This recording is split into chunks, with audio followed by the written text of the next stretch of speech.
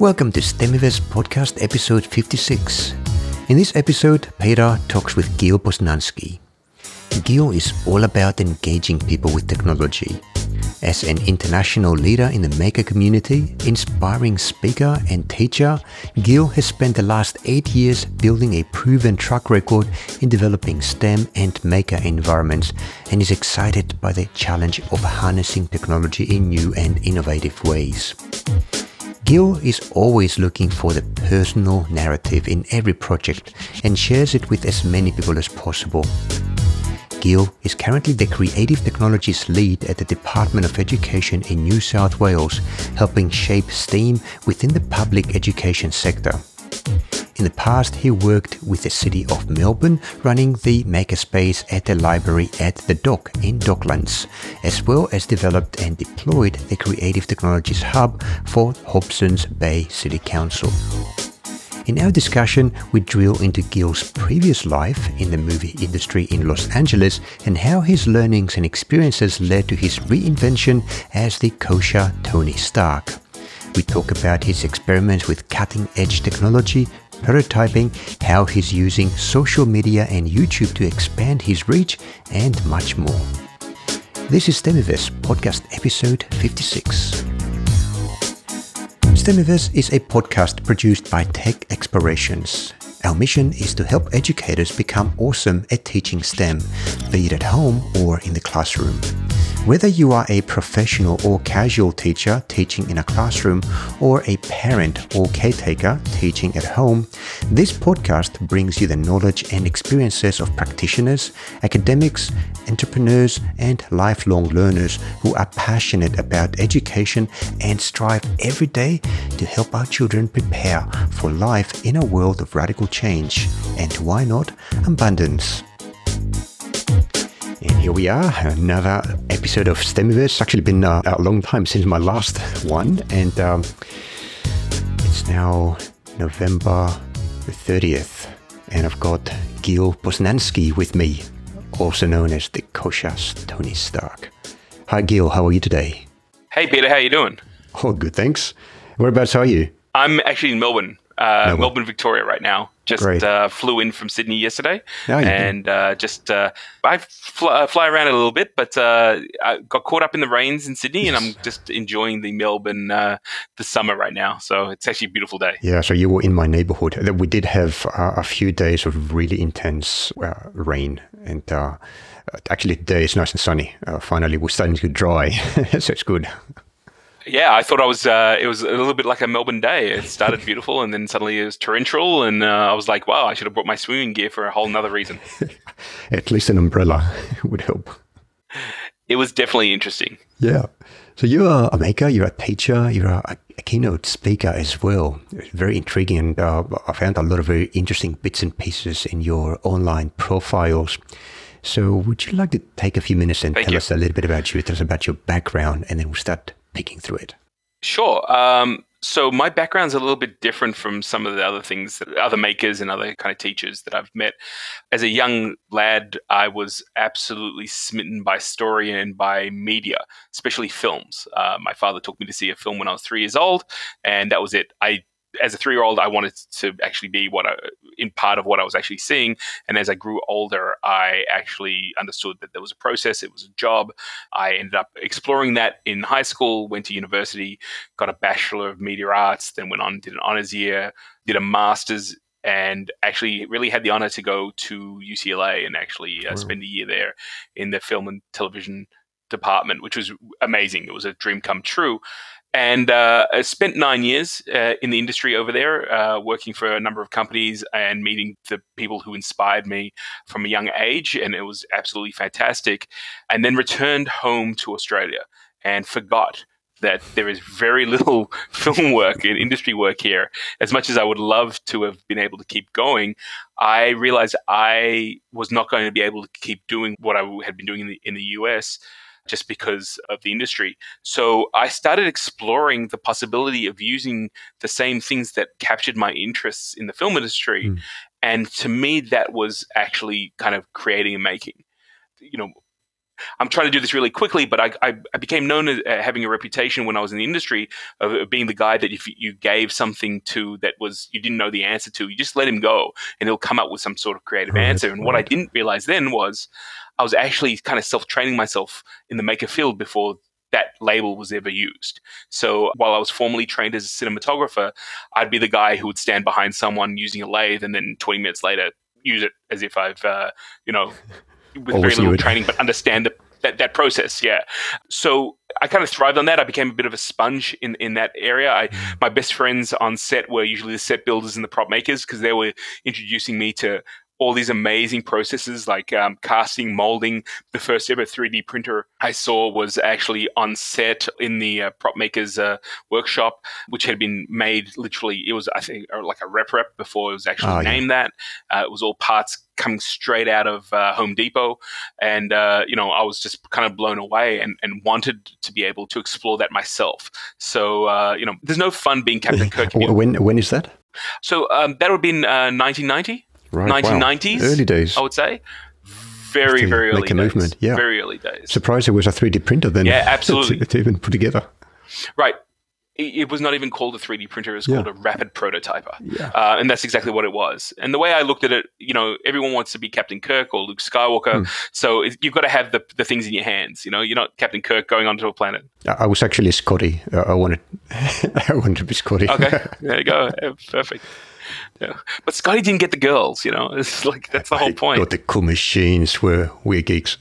Absolutely, and I totally get what you're saying. I actually think that girls do get attracted. Sorry, we're a bit sidetracked now, but we're getting sidetracked. But isn't it a wonderful time now that we've got things like the Big Bang Theory and all the rest of it? I know that when I was growing up, you didn't start conversations with the opposite sex, showing them technology or anything like that. And now, 3D printer. Yeah, it's actually it's something that's it's kind of like the Revenge of the Nerds in a way, in the sense that having intellect and understanding and exploring is now become a really interesting thing that can engage, which is fantastic. It's a golden age, isn't it, for geeks?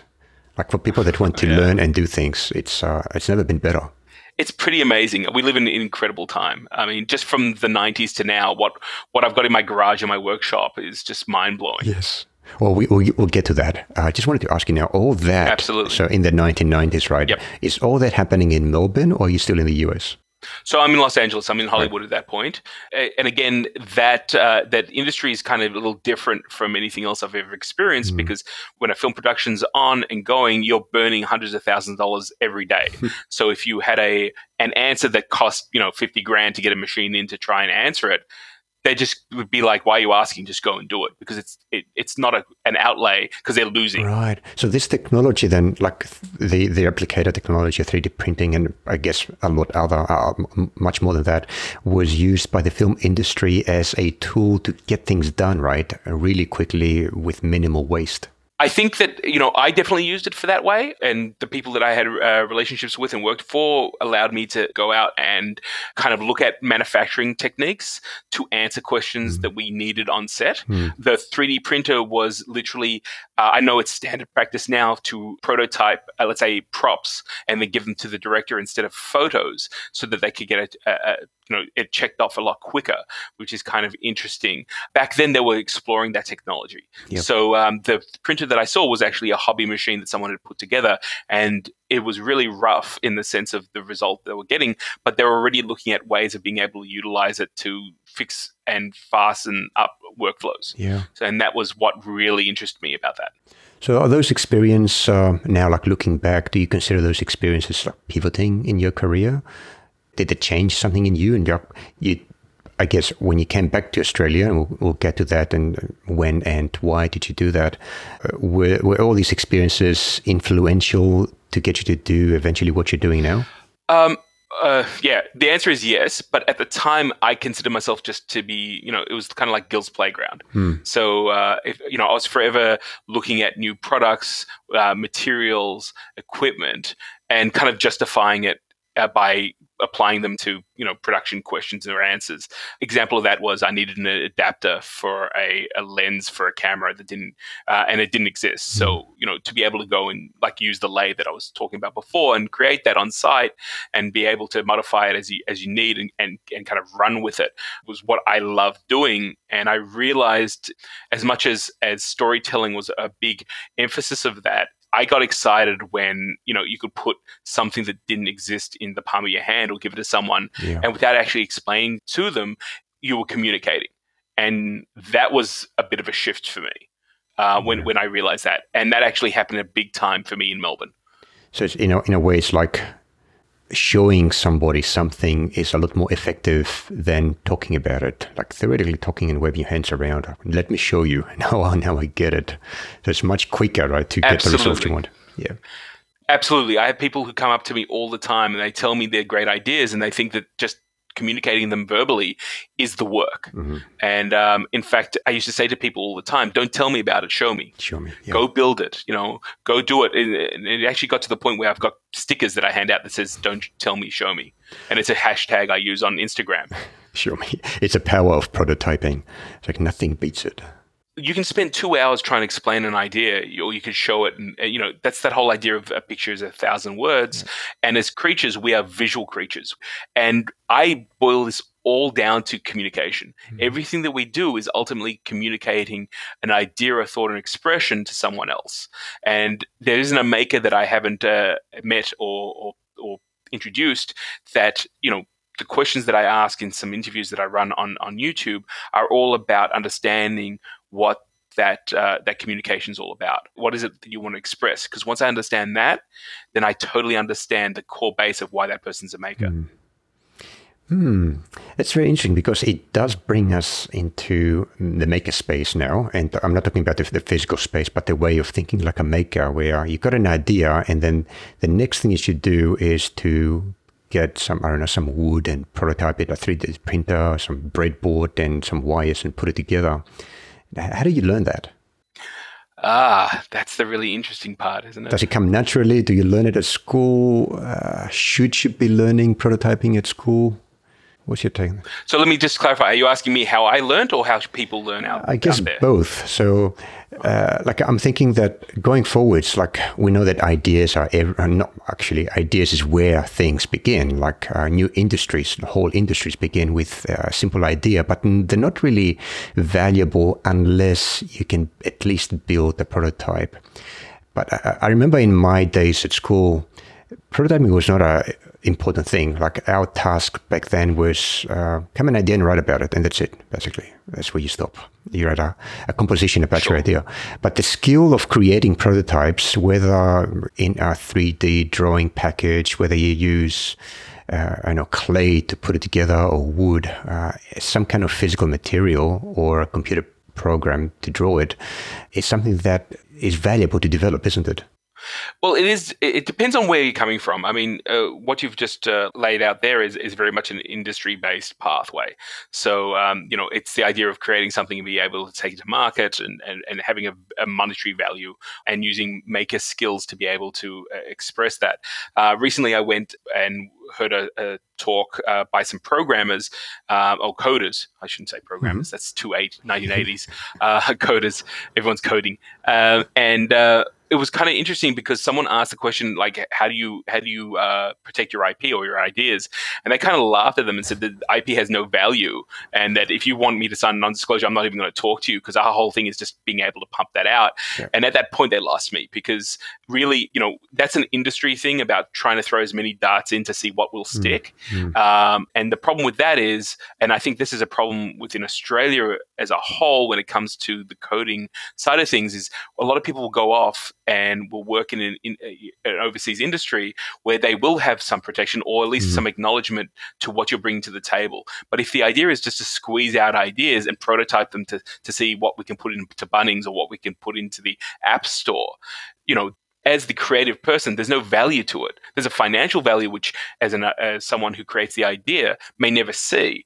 But if that's not acknowledged and seen, again, coming back to that idea of communication, what are you doing? Are you just squeezing out as much potential and honoring it, or are you just squeezing it out for prototyping? So I know that wasn't really the question you were asking, but I think it's a really important one, because what Maker culture and the Maker community can actually do is empower people to follow those intense projects and allow them to develop them to a point where they can either have a choice to go into market or just create them for the value that they are. And I think that's incredibly powerful.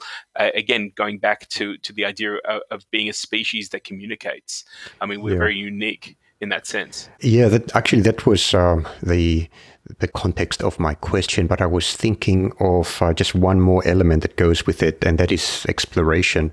So, humans are born explorers in a way. That's how we've survived essentially in the wild and built a civilization. But in modern days, I find that we tend to be explorers of ideas in quite a large extent, and prototyping, and fiddling around with an idea once it becomes reality and we can hold it or we can manipulate it in perhaps 3D digital space or physical space, that allows us to improve on our ideas, to actually understand our ideas better. And it happens to me so often where I come up with an idea, I try to explain it, say to Michelle, my wife, and she doesn't quite get it. But then when I draw it, I sit down and try to flesh it out a little bit, it becomes a lot more concrete and actually answer a lot of the uncertainties that I had earlier, or the rough points, or the gray areas. So that exploration using my hands on a prototyping board or an 3D program, or even just drawing a flow chart of an idea, I think that engagement with an idea, bring it out of my brain and into the world, that helps. Is that your experience as well? Absolutely. Yeah. I kind of forego the laying it out unless it's really complicated. I'm kind of a very instinctual maker in that sense, or I will bring people in who are experts in areas that I'm not. But you have to explain actually what you want to create. But I find that you've got to have a couple of things in place. One is, it sounds like what you were doing with your wife, explaining it, and whether it's on a prototyping board or on paper, is you're actually working out the workflow. And this is something that's really kind of interesting, because this is language that's really, again, in the industry that we're pulling out and putting in a different context. So if I sit down with teachers and I start talking about workflow within the classroom, I get glazed over looks. They're like, workflow, what are you talking about? If I use the word pedagogy, they're all like, oh, I know that word, but I want to stay away from it too. So it's interesting, because while this conversation we're having is relatively new, what we've been doing, as a society, is we've been prototyping and developing and working out workflows since the time we created the wheel. Or we created Flint tools. We were exploring with that sort of stuff. We've now just put it into a big label. And now we've got like the labels of making and the labels of prototyping. And I actually challenge people to say, get rid of the labels. Just go and do things the way you naturally feel and evolve, because there are multiple ways to get to a result. One way is not always the best. Like what fits on one person may not fit on another. And I think that's really relative to the education system, especially. You have a lot of students going through primary and secondary school, but that system may not always hone their talents in the best possible way. Yet by year 11 and 12, you have students who are 16, 17, 18 almost having nervous breakdowns because if the marks aren't there, their lives are over. And I'm like, I look at them and I go, you have no idea. Like, what I do, if they were going to tell me I was going to do this at school, I stuck my head in comic books and was watching videos on, and films and all the rest of it. And it opened up so many different doors. So it's not really, one set. It's about having that yearning desire to create something. And in my classes, people will finish a session and they'll go, great, what do I build now? And it's like, okay, guys, hang on. You got to think out of the box here. Build the thing that at 3:00 in the morning, you've got to go to work at 9, but you still want to finish that one little piece because it's so important to you. Engaging. And those are the projects that you want to do. It's not just engaging, but there's a drive and a desire. There's I need to finish this because this means something. even if it just means something to me. As a filmmaker, especially at film school, I would see a lot of people making these short films. And when I started, we were shooting on 16 mil. So it wasn't what it was today, where I could take an iPhone or a digital camera, shoot for hours, and it doesn't cost anything. 16 mil, I think I did the math back in the early 90s, and probably 80s, and we were talking about 3 minutes of film before it was processed was $1,000. So you had to have that money there, and then to process it was another 1,000, and then to get it across to some tape so you could edit it in the suite every second was precious. Jeez. Right? So when you were on there, you were on. Like you had one take or two takes at the tops. If the guy couldn't nail it, you didn't have the ability to keep honing what it was. And that idea that cost came out of your pocket as a student also meant that you had to get everything ready, and you had to be there. But you did it because you had a desire to create something. And at the end of it, we'd all go make our films, and I'd be like, cool, where can I go now and show my film? And everyone else would be like, we're going to put it away because the next film will be better. And I was always like, listen, you got to go share that with everyone. Yeah. And they're like, yeah, but it doesn't work, or people don't like it. I'm like, you will find your audience. And I believe as a maker and as a teacher, it's the same thing. You might not engage everyone, but when you go down to a maker fair and you do show what you've been creating, and we actually did this in the city of Melbourne. We created a thing called Mini Make Day at the Library at the Dock in Melbourne, and we would invite maker groups to come in and show what they were doing to the wider public. And at the end of the very first one, I knew most of the people who came down, and they were saying, people were blown away by what we were doing. And I said, yeah, because you've got to go out there and show them. Yeah. People don't know what they don't know. And when they don't know what's possible, they won't get engaged. So I guess I'm telling this whole story to say you really want to be able to create something that you want to share. Don't build something and then put it into a cupboard, whether it's a film, whether it's a story, whether it's, we've got to stop thinking about talents just being, running, jumping, dancing, writing, playing an instrument. It's everything that you do with a passion has a relevance to it. And I'm really harping on this idea because at the baseline, every single person on this planet, I believe, is hardwired to create and to communicate. That's who we are. And making is a very powerful way of being able to have that come across. Yeah. So it's like very interesting as you are putting it, the cost of experimentation back in the 80s and the 90s, and then the opportunities to share your work with others versus the same things today. Like the cost of experimentation today is close to zero. And so is the cost of sharing with others, like YouTube.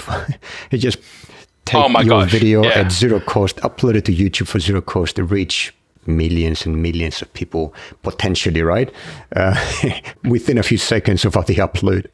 The flip side of that is also, I think, maker culture and the maker community, the global movement, is powerful and is growing now because of that. Yeah. I mean, you can go in, you can make a project, you can share it with people.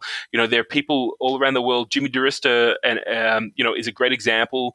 The Maker magazine calls him, the Maker's Maker. Yep. Over 1 million people on YouTube. Literally, I had the experience of writing him a letter and then turning up on his doorstep in New York and spending a week with him, and we ended up becoming kind of really close in that time. And I remember the first time I met him, I said, listen, I don't want to freak you out, but I've been watching your videos for so long. It's like I know you, so I'm going to relate to you like we've known each other. And he was cool about it. And, it even got to a point where he was in his workshop and he needed something. And I reached back and grabbed it, and he looked at me and I said, I knew you put it there because of your videos. And he was just like, oh, okay, cool. Like, so even though you're able to share your experiences and they're not kind of compartmentalized anymore, you can actually go and put them out there. And I think that's what's really, really important. And I think that's also the base of kind of maker culture. Just because I know something doesn't mean that you don't know something. Or if I know something, why can't you learn it? Why can't I share it with you? Why can't I be a link in the chain that gets you to the end of your result? Yeah. And that is incredibly, incredibly empowering. And that's why I kind of took that step away from the film industry and kind of went, you know what, this is kind of what I want to do. Well, glad you brought this up, because actually it's one of the things that I want to ask you. But I'm going to reserve this question for very, very shortly, just a few minutes from now. I want to continue with your story that started in Los Angeles and now bring you to Australia. At some point you come back, right, and you start a new life here. Yep. Can you tell us a bit about that? When did it happen? Perhaps why, if you want to talk about that. And more important, what happened after you got here, back to Australia? Okay, so I mean, without going into it too much, because we've only got an hour here, and I love to tell my stories. So, Short version is that yeah? So a number of people that I worked with basically became very successful, and through them I got to see what the other side of the brass ring was all about. And just I realized that what I was aiming for, I just wouldn't achieve it. And in fact, I realized that because of my love of storytelling and cinema and everything else, if I actually crossed that line, I would have put it right in my back, and I wouldn't have walked back. Yeah. So I just kind of realized what was going on for me, and I just said, you know what, there's a little bit more to the world, and I kind of want to make sure that I'm making the right choice. And just to give you in context, I'd been working towards this goal since probably about the age of 12 when I first picked up a video camera. So you can imagine my family and my friends and everyone who'd known me were like, what's going on here, man? You sacrificed all this stuff. You know, you moved the world in a way and got to do everything. And I decided I'd come back to Australia. My sister had just had her first child, and I didn't want to be that uncle that, you know, you only meet once every 10 years and, you know, it's, go give Uncle Gil a kiss. And the kid's like, I don't know what's going on. Yeah. It's like, you know, you see it. And it's like, you know, the kid will give the family member a kiss, but it's like, oh my God, I'm now going to go into therapy. So I didn't want any of that to happen. And I used that as the excuse to come back home. And after a year of kind of speaking to film production companies here, someone made the comment of, well, you can do it over there, but you can't do it here. And I kind of went, it was just so frustrating.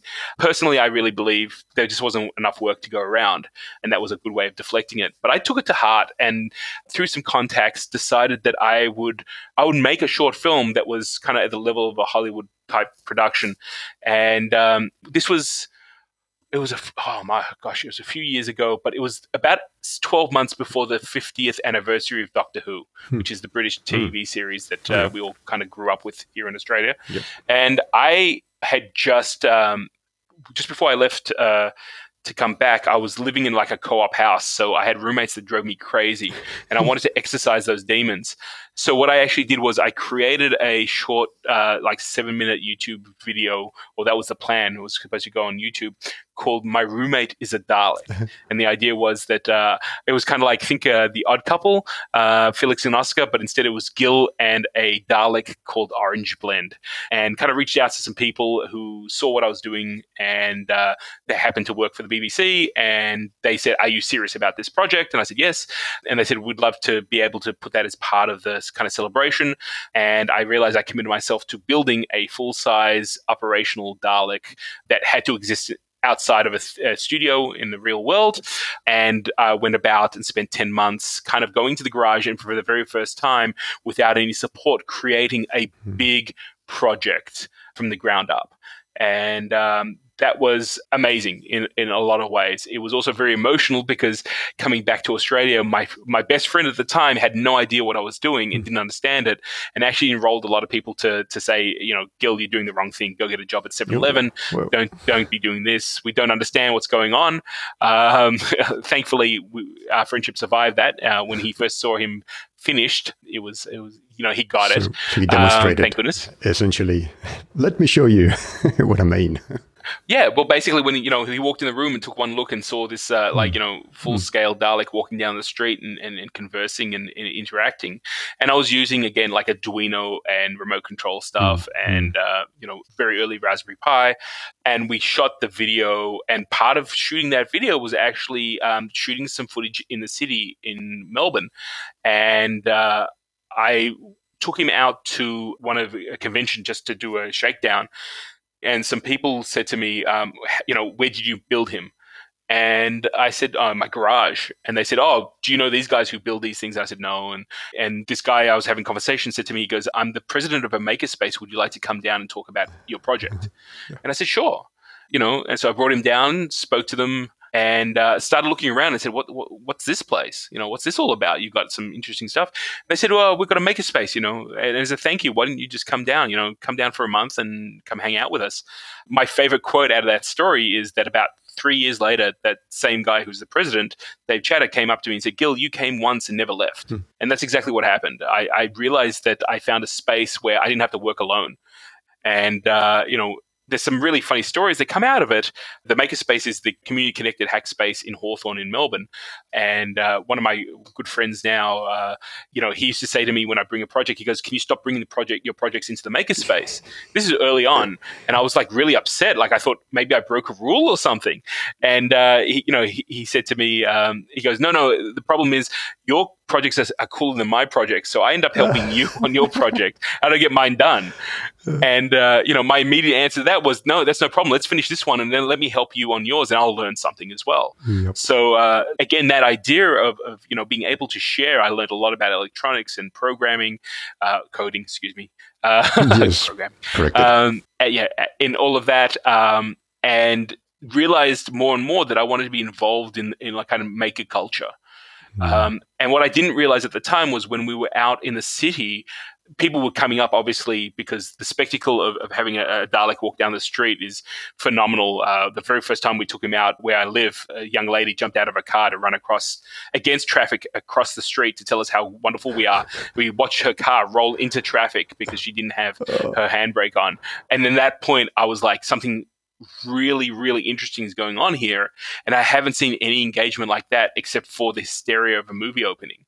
So I was like, hang on, instead of spending 5 years trying to get a movie project up and then another 3 years in putting it together and then having the opening, if I can generate this in a few months by creating something and taking it out into the public, that's tying into everything that I learned formally about interaction and creativity and engagement. So I started realizing the ties between both. And through that, was able to meet some people from the city of Melbourne who were creating a makerspace through their library program. And I originally applied for a position, and that gave me a legitimate way of being able to explore this area and share it with other people. So that's now in the city of Melbourne, right? The Maker program. Is that what you're referring to? Yes, that's the program that runs through the Melbourne Library Services. Right. They have a number of maker spaces created within the library, and I was the creative technologist and worked out of the library at the dock for the first 4 years, which was really interesting. It was the kind of pilot project. I'd like to talk about libraries in a minute, but first, just something that I actually felt like I could have written. So I was looking at on your website, and you've got your profile there titled "The Man Behind the Kosher Tony Stark," which is an amazing title for yourself. Right. We'll get to that again, like Thank so you. Many things. So I just quote something that you've written there. "I spent years watching from the sidelines while people created amazing things, while I wondered why it seemed so easy for them, but not for me." And, I sympathize. I feel exactly the same very, very often.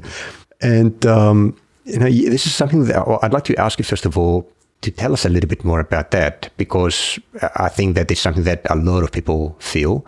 And then if that is something that guides you to keep learning, to keep understanding, to start becoming as good in the things that are interesting to you as those other people that you're looking and wondering about, how can they be so good? How did you respond to that question? How are you responding to that question? So it's exactly what I wrote there. For a long time, I even with some of the things that we spoke about earlier, working in the film industry, I was always looking kind of at the sides, not in a envious or way, but just seeing what people were doing and just wondering why that was like, why couldn't I do that, or why couldn't I start exploring those areas? And like you were asking before, and that's the idea is how does someone learn this sort of stuff? Well, traditionally, I mean, you mentioned it. I call myself I've been called, and therefore Tony adopted Stark, the kosher Tony Stark. So traditionally, the Jewish communities are not really known for being plumbers and builders and doctors and lawyers, yes, but kind of manual labor nothing is technical, not right? something. Yeah. Well, to a certain degree, I think the industry out of Israel is incredibly technical, but that's a completely different area. High tech. That is high tech, right? Absolutely high tech. But my father didn't work in a garage. Although he was a picture framer and he did do kind of, he assembled these things. It was very specific, and I didn't have a model to understand how to actually go and create stuff. So I had to go out and learn myself, either by doing. And that's a very hard thing given the way everyone is brought up in society. We're not allowed to fail. So, usually you try something. And I remember for myself getting to a certain point in projects and then stopping because I was scared the next step would be a disaster. So I had all these kind of like unfinished projects for years. A bit of fear then, like a social pressure. I can't fail. Well, more pressure on myself than anything else. And because I cared so much, it would intensify.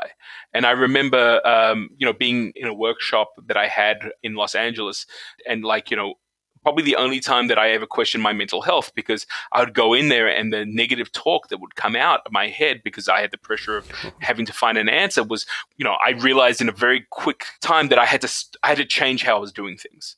And that taught me a really important lesson, which was to go and ask people if I didn't know.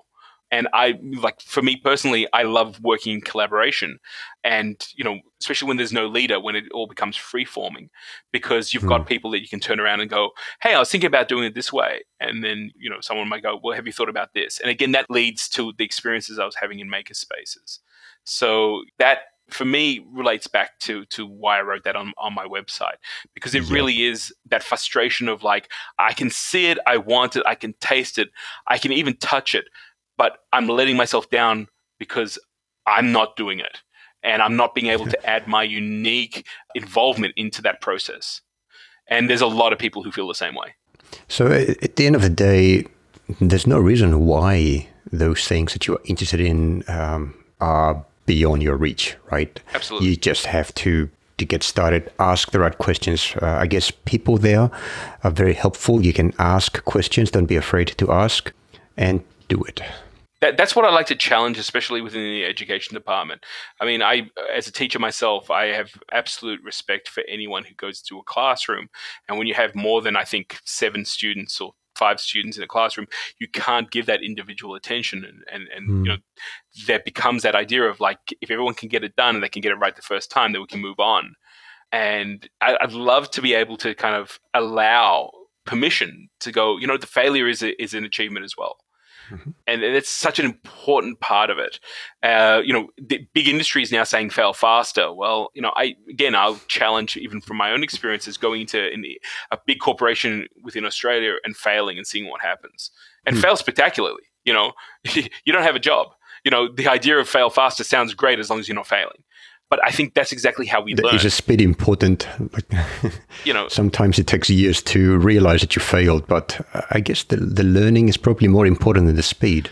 Absolutely. And, to quote Zig Ziglar, who I really think is inspirational, he once said, he used the analogy of American football. He goes, you can make every move on the football field perfectly. You can, zag, you can throw the ball, you can do all that sort of stuff, and you can pass off that winning last touchdown. And you pass the ball off to some guy who then trips and fumbles and you lose the game.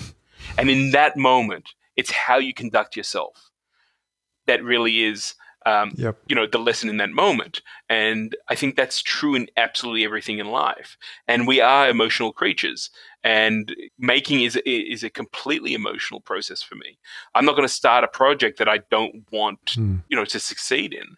No filmmaker wants to make a bad film. So sometimes looking at things that don't come out right is actually more pleasurable than seeing the formulaic stuff that comes out of the industry right now. So it's really important to understand that and realize that if that's how you're feeling, the first thing you can do about it is kind of put your hand out. Again, one of the things that I learned out of school and university, or at least this is what was communicated to me, and I've spoken to a few other people, but I don't want to talk for everyone, is that a lot of the times when you start a project, you're expected to know every step along the way. So if you have 100 steps in the project, you need, a lot of people will not start unless they know every step. And my experience in the maker community and making these projects is I usually start with, step 1 and 2, and have no idea how step 8's going to work out. But usually around step 6, someone goes, hey, man, that's really cool. Hey, have you thought of this? And suddenly step 8 has just fallen into place. And being kind of, looking at this world, not just in a physical place, but also having a bit of a religious and whether you want to call it a universal look or religious look or whatever you want to call it, there's definitely a methodology to being able to put yourself out there and things to fall into place. And if you listen to people's stories, autobiographies of people who are successful, they always say that the success came when they put themselves out there and took a step forward, even though they didn't know where it was going to go. Exactly. And it's happened so many times for so many people in this world that it's not something that you discount. It's actually something that you can sit there and say, well, how can I harness this?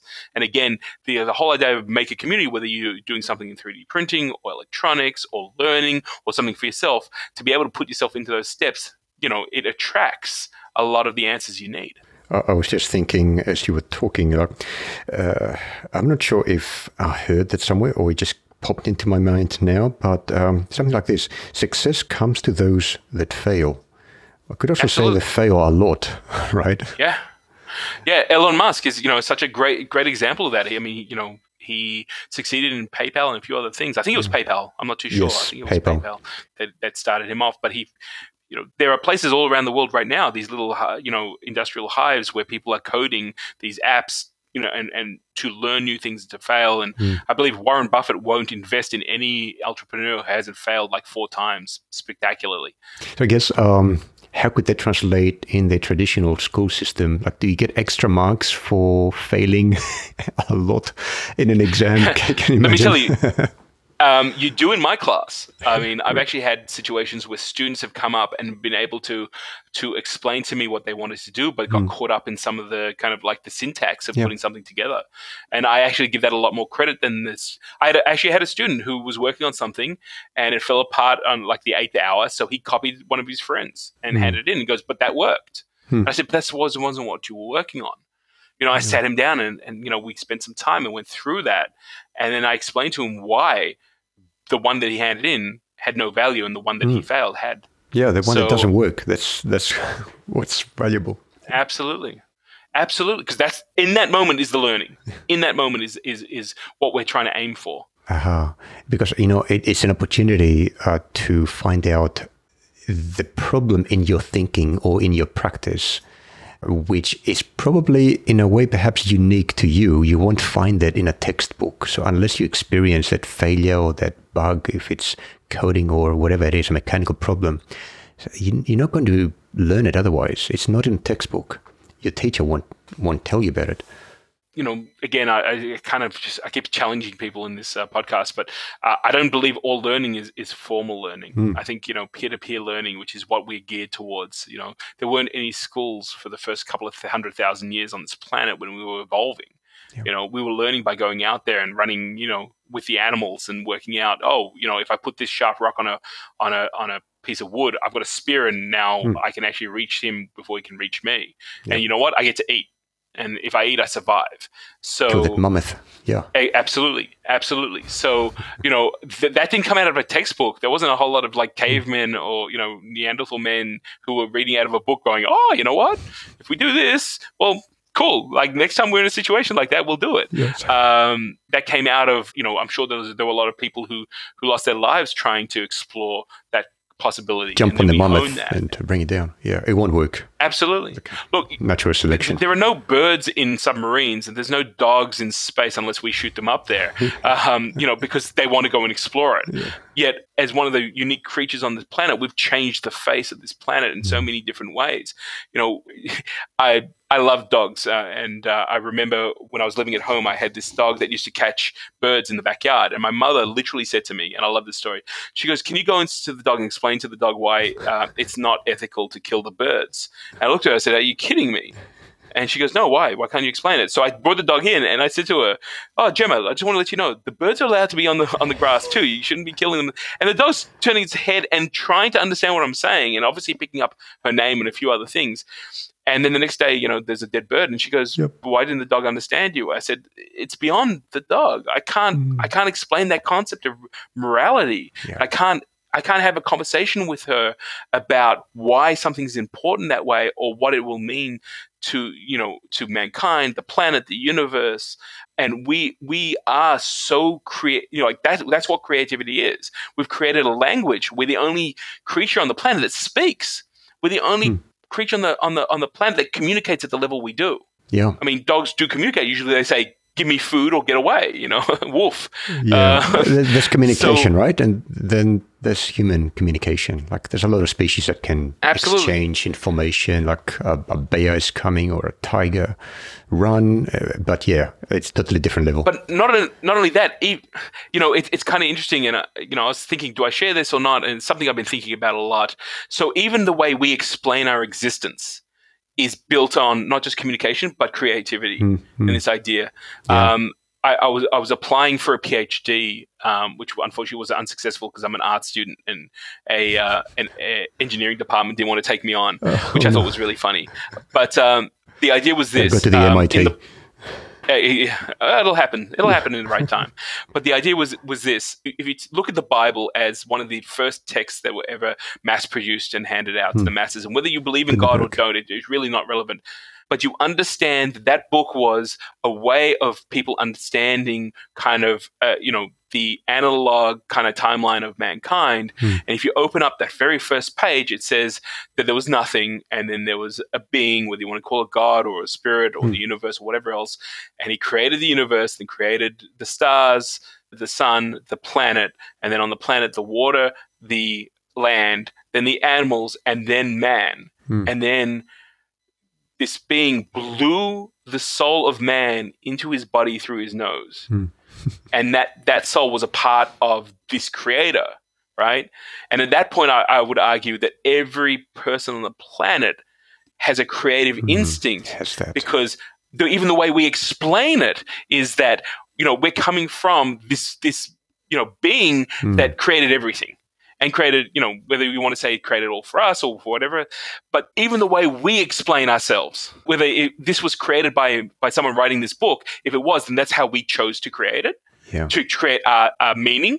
And if it wasn't, then, and that's another argument for another podcast, but, if there was a higher deity doing it, then we're tied into it. Yeah. So I think that, and why don't we honor it? Why do we say that only if your career turns over thousands of, hundreds of thousands of dollars a year, you're a doctor or you're a lawyer. Why is that, considered, white collar, and then blue collar is the, the plumbers and the painters? I think they're more creative than some of these other people, hands down. And, I think these days, more than ever, if you look at the complexities and the technology involved and the ingenuity that very often is required by those people, you'd know that, there's not that much difference in terms of intensity of thinking to accomplish what prior like 20, 30 years ago would think is just very, very basic occupation, like, I don't know, laying bricks. You can lay bricks one on top of the other, but you can come up with amazing structures as well based on bricks. I'm thinking of Lego right now, but the same thing applies to plumbing, to pretty much anything. Farming, look at farming. Farming is high-tech. A farmer today is not a farmer 1,000 years ago. No way. And I mean, there's so much technology and so much education involved in that sort of stuff. But I remember buying a book that was, it was written just after World War II. And I bought the book because it had basically instructions on how to sharpen drill bits. And I didn't know that you could actually sharpen a drill bit. I was like everyone else. I go to Bunnings and buy a new one when the drill was done. But the second chapter of the book was teaching you how to pick the foundations for your house. And my friends were like, why would you buy a book like this, whatever? And I said, when Armageddon comes and everything's gone, you're an accountant, you're not going to be of need. But if I understand how to do it, you're going to come and speak to me. Yep. It's that simple. It's like if I understand enough about how to put it together, and we have a whole generation right now who are being brought up with smart devices who all they know is if I'm hungry, I hit a button and food turns up. Yes. Or if I need a car, Google has the answer. I hit a button. I don't have to, it's a double-edged sword, isn't it? You don't have to stress too much. It's just everything is a button away or a Well, it's mad. Yeah, and very much it's magic. It's like, we've gone back to like Merlin and all the rest of it. I don't need to understand thing about where we are. Right. But, if you do want to understand how it worked, it used to be that you'd go in and you'd become Merlin's apprentice and you'd clean up the place. And then maybe one day he'll let you look into the book. Well, right now, the book's all wide open. Go, for very little outlay, you can dive straight in and actually bring your unique take on whatever the subject it is, whether it's 3D printing, electronics, sewing, cooking, you name it. Anything that's creative and that allows you to express. And what I'm doing right now is bringing those tool chains into classrooms, and allowing teachers to be able to do that. Let's pick this bit here as a teacher now, right? So you're a teacher among many other things, and you educate people about technology and the possibilities that technologies bring in their lives. So could you tell us a little bit about that? Like, for example, I'm interested to know what kind of innovative ways you use technology to do your own teaching in your classroom, or if you do it online, like how do you do that? How do you harness technology to be a better teacher? Like some of those aspects, if you would take a few minutes to tell us about. Sure. Well, in a lot of ways, it's exactly what we've been talking about, but just in a different context. Yeah. So first of all, I use technology to engage. So instead of formally standing in front of a classroom and talking, I will talk with different technology things. So one example, I brought the Dalek into a classroom once and of course blew all the students' minds and of course got him to actually teach what the lesson was and kind of became his assistant. And that was actually with a class that was really, really difficult. They were very unfocused. Sorry, Gil, I didn't get that. Who did you bring into the classroom? Oh, so I brought my Dalek in. So Orange Blend, the Dalek that I built for the film project. Ah, yes, okay. So that was the big robot that I built for the film. Yeah. So I brought this full size, people seem to like Doctor Who, so we brought him in and he became the teacher for the lesson. And of course, like after that, they were very attentive because if they behaved well, Orange Blend, that's the name of my Dalek, would come in and they got to interact with him. When I teach, the real key to being successful is being able to create an environment where that kind of make a spark, that feeling you get when you're able to actually succeed in creating something that maybe you thought you weren't able to, comes about. And I think that's something that you can tell. I can actually do the whole, as a teacher, I can take them through the whole project and then give them the answer. But when they are actually in a position to be able to explore and create it themselves, then in that moment, you are able to actually share that experience with other people. And that is the engagement model that I use. So I use technology and I try to do that very early in the class so that, it's a little bit like give them a taste and then let them explore their own.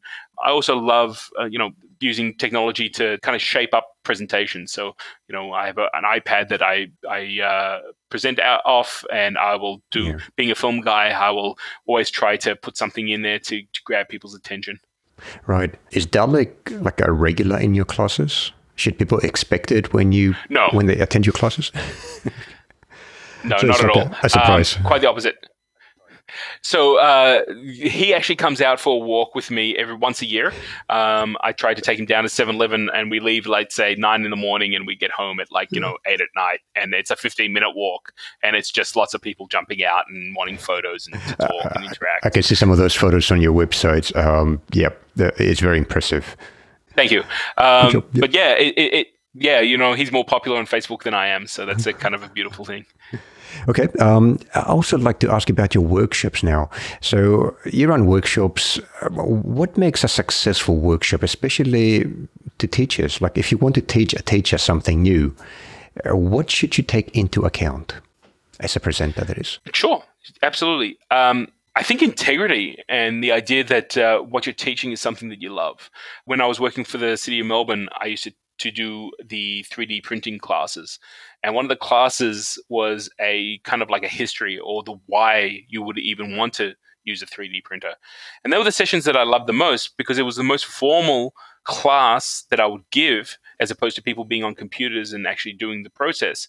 But what I learned really quickly is if you could relate the class to what people were interested in and you could share with them something on a personal level as to an experience that they may experience, it brought them to a new level of engagement. And being that these classes were public, I would be flying by the seat of my pants when the sessions would start, because I didn't know who would actually turn up. So a lot of my class was about understanding, I'd ask them all to say their name and one thing they knew about 3D printing, which would give me an idea of what was going on. So find something in common in the then classroom with your audience, right? Absolutely. And then, I had certain things that I could go to which would relate. So relatability, kind of ties into integrity, the way I want to define this word. Always teach something that you love. And I know that a lot of teachers don't have that option.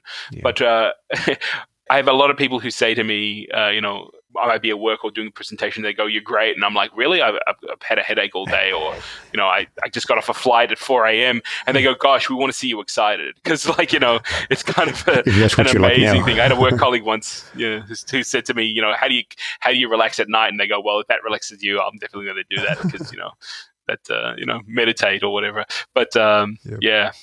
So I guess you keep your workshops practical as well, like your classes. Have you ever brought Dalek to a workshop? Well, I mean, the Dalek was a one-off, and it was probably an extreme thing. But I love bringing examples in, things that people can actually hold upon, things that are engaging. So I remember as a student, I wish I was at school now, as opposed to when I was there, because when you're looking at something that's 40 years old as the example, it has no. You can't relate to it. The students can't relate, or the teachers can't relate. Again, one of the things that I love about STEAM or maker culture, I use those two terms interchangeably, is that, it's as exciting for the teacher as it is the student when they're doing it for the very first time.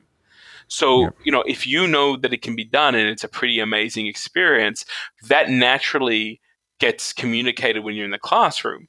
And students are really good at knowing exactly how much they need to deliver in the classroom. Yeah. So, Mr. Smith wants this much, so I'll write the essay up to this point. But, Miss Beasley only wants, if I can go and answer the questions in the classroom, and she was going to tick me off on that. So being able to break free and get rid of that framework also allows the students to take their engagement to whatever level they want. Yeah. And I find that works really, really well. And again, part of that is just about giving permission. It can go both ways. I had students, we were making water wheels in a classroom, and one student decided that he'd pick up the bucket and throw the water in the classroom. And, I asked him afterwards why, and he said, the students were mean to me and I got my own back. And I went, well, that has nothing to do with the class. Yep. So you've got to be prepared to be able to do that. And in that moment, be able to kind of shift and pivot and be very agile on that. Because you still need to have some boundaries, right? That's an absolutely. Okay. Another thing, it seems like you are always onto something, right? You don't really have that many idle moments, except on the Sabbath, I think. Right. So what are you tinkering with now? Thank goodness. It's a day off. So right now, no, it's okay. Saturday, thank goodness, Friday nights and Saturdays are kind of like time-free days. And as much as I'm not in the workshop, my mind is going. Can't stop that. Because I've got space, that's when I get creative, which is really interesting. But just before we came to talk now, I was actually speaking to a friend of mine who was bringing me up to speed about DNA sequences. Yeah. And these are handheld devices that basically allow you to break down the DNA sequence of whatever the sample is. And we were talking about being able, because they're handheld and you can bring them into classrooms, being able to incorporate them into a situation where, in past 10 years, you had to have a PhD and understand what was going on. So I'd love to be able to get a handle on that. What did you learn about those? Because that's quite intriguing. This is like awesome technology, handheld now. I guess, correct me if I'm wrong, but you give it a sample, say like a bit of saliva, and it will analyze it. And what kind of results do you get back? Well, that's the really interesting part about it. And that's what we were exploring, which was how do you take the data and take it to the next next level. So we were talking about drug screens, which, of course, when I heard the word drug screen, I went, oh, cool. Every office will screen their employees for use of illegal substances. Yeah. And they said, no, that's not the case. A drug screen in a pharmaceutical area is actually trying to find a medication or a drug that will actually combat a disease. Right. And you can use this technology to be able to get the data to process it to see which medication kind of works or which substance works. Oh, right. And again, I was looking at the actual application, because if it's real, like these sequences are really easy to use, which means that students can use these, businesses can. So it's again taking technology from a really highly specialized environment and putting it into the hands of almost the everyman to be able to then go and you take that data and be able to process it. And I find that extremely exciting, because it's just it's another thread to the bow of being able to create and make. I can definitely see such devices becoming part of the general practitioner's kit. So you go to the doctor now and they'll take out the stethoscope and check your breathing and your heart. Yep. In a few years from now, they'll take out the DNA sequencer and spit here, please. And a few seconds later, we've got a full wealth of information that is pretty much telling you everything about your health right now and what kind of medication you can take and all that. So is that something that you see happening based on your experience with the device so far? Look, we were talking about it. I haven't been able to work with the device. I believe it takes a full day for the sequencer to actually go through and actually break down that information. Yeah. We'll get there.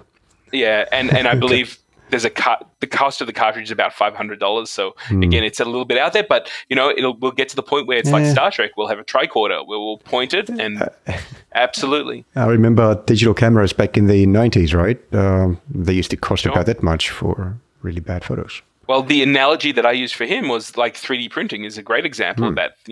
The first couple of printers were, tens of thousands of dollars. I believe these sequences are just $1,000 for the actual unit itself now. Exactly. But when we actually get the power of where 3D printing and the manufacturing costs and the design costs came, when people were able to actually have this equipment and be able to see different ways of being able to do it, I see the same thing happening with these DNA sequences. Yeah. So, this person I was speaking to was very interested in being able to get an educational program together to be able to kind of empower people on how to actually use them in the correct way, and then be able to process the data and the back end, so that it's not just a process that you're experiencing, but something that you can actually use as a tool. Yeah. Well, I think this technology now is in the radar, right? It is out there, which means that before we know it, it's going to be within reach of a lot of people as the costs are dropping. So awesome. Thank you for that. I've got just one question in regards to technology. And now just use your experience and look into the future, say 5 or 10 years. It's nice, not too soon compared to our time frame, but not too far. So we're not talking Star Trek here. Okay. So what kind of development in particular, let's try and focus in the context of, education.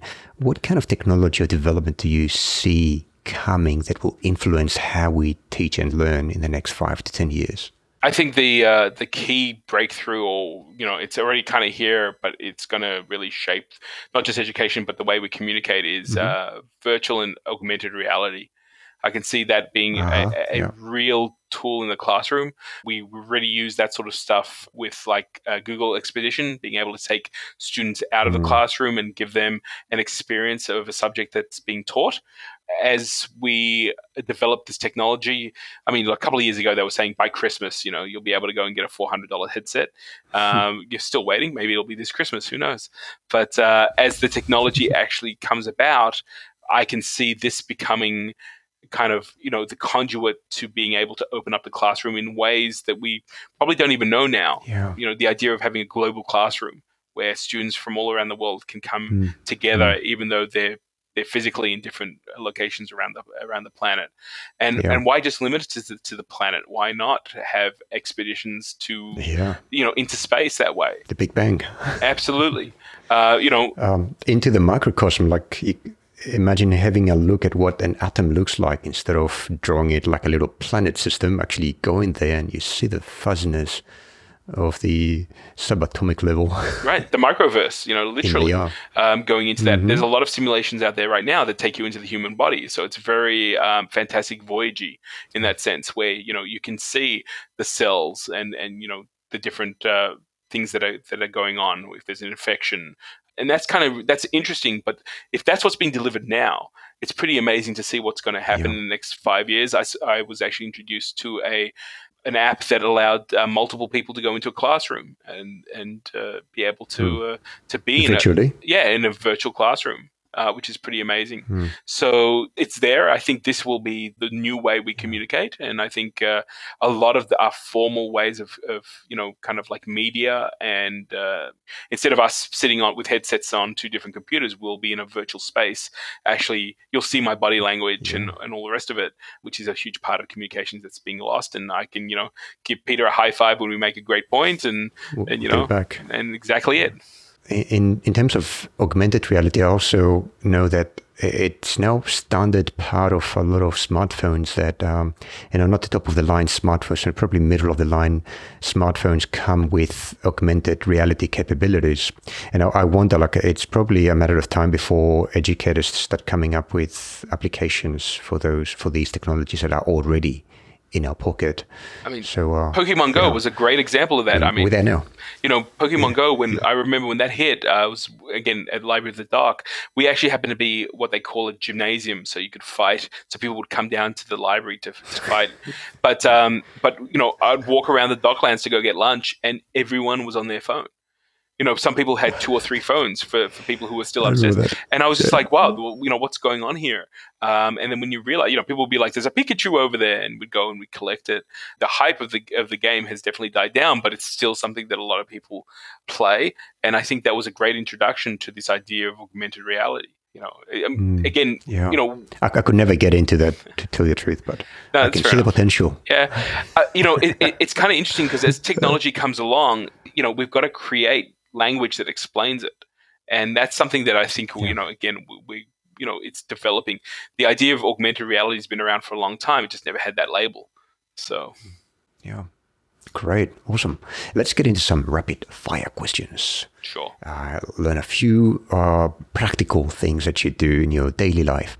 So let's start with applications. What application or applications can't you live without, taking into account all your creative work, all your learning that you do, all your communications?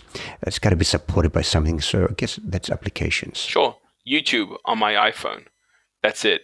That's probably my number one app that I use.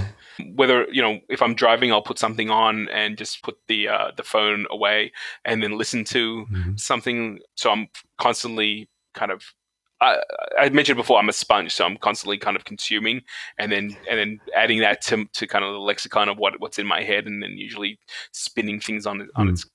I also have a YouTube channel, so I'm also kind of a creator in that sense. And I find that that's a great way of being able to communicate, just to let people know that if you're interested in makers and, what people are doing around the world, I run a thing called Makers Monday, where I introduce a new maker every Monday morning at 10 o'clock. And it's basically between 3 and 10 minute interview. It's a self-interview with the same 5 questions that basically brings people up to speed about what they're creating and why they're creating it.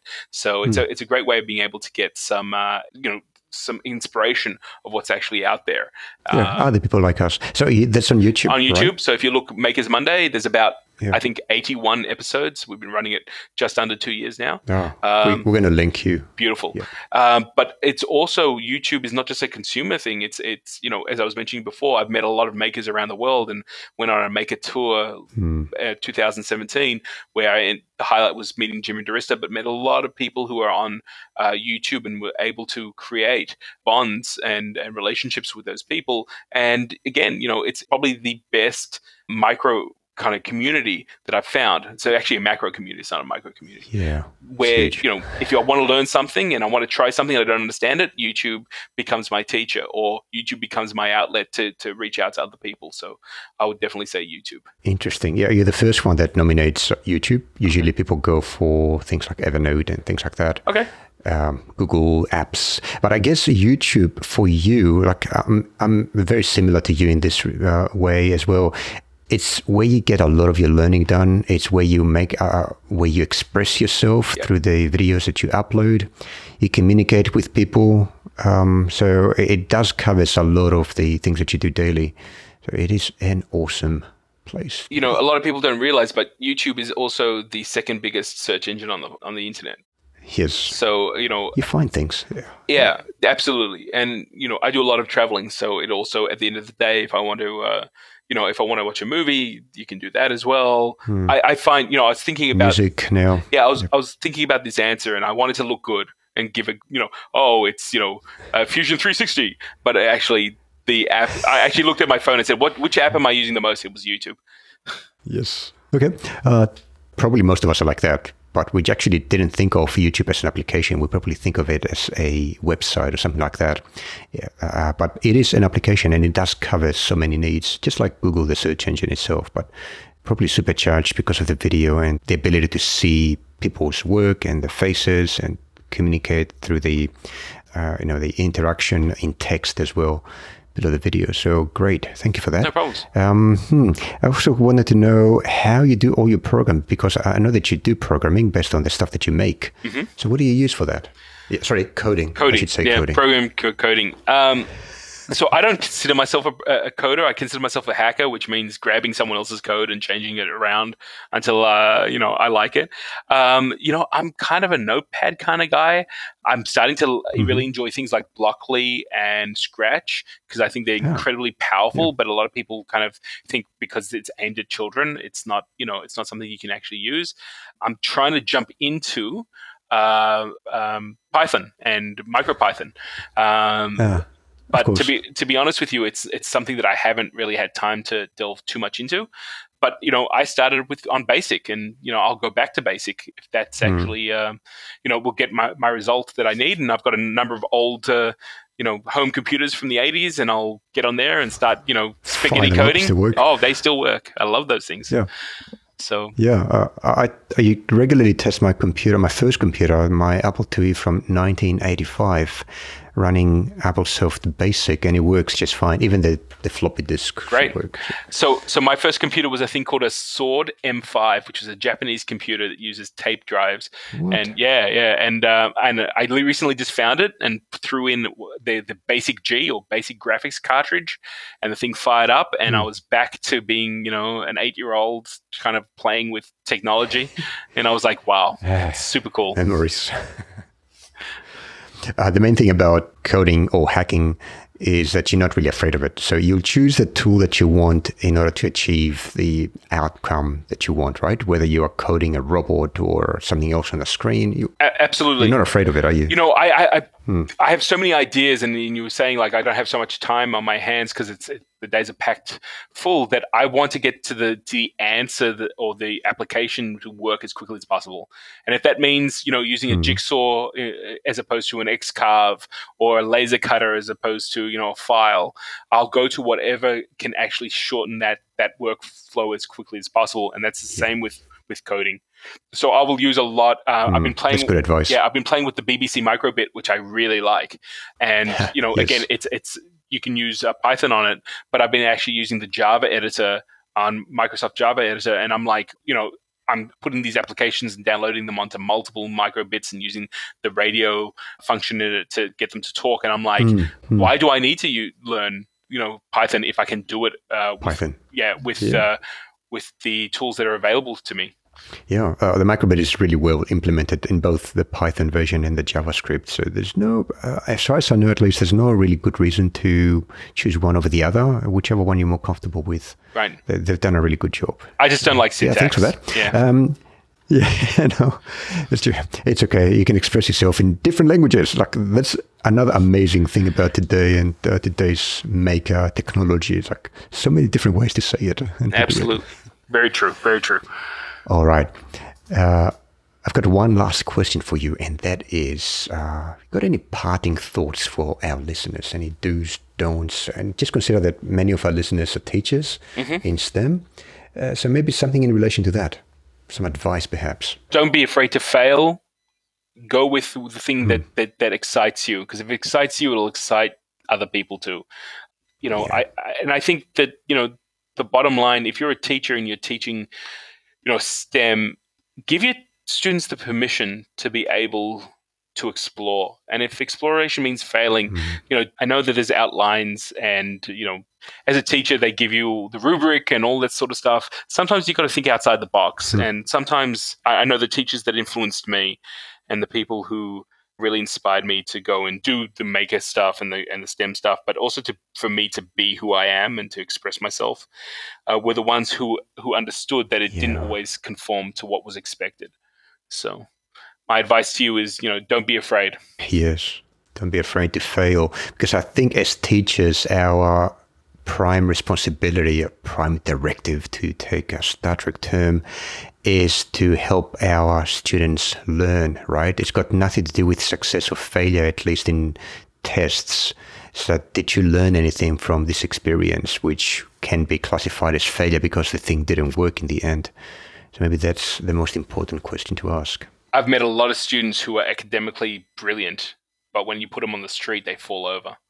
And I've met a lot of people who are street smart, but academically, they wouldn't pass an exam. Both have value, both have places, and a bit of both makes you extremely powerful. There's someone that was a teacher of mine, a filmmaker called Robert Rodriguez, who once said that if you are creative but not technical, you need to rely on other people. But if you're creative and technical, no one can stop you. No one can say no. Best of both worlds. Absolutely. Awesome.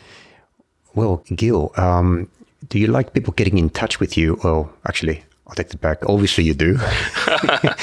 What's the best way for people to get in touch with you? You've got multiple channels I can see on your website. Which one's Absolutely. your favorite? So, probably the best way is Instagram or Twitter.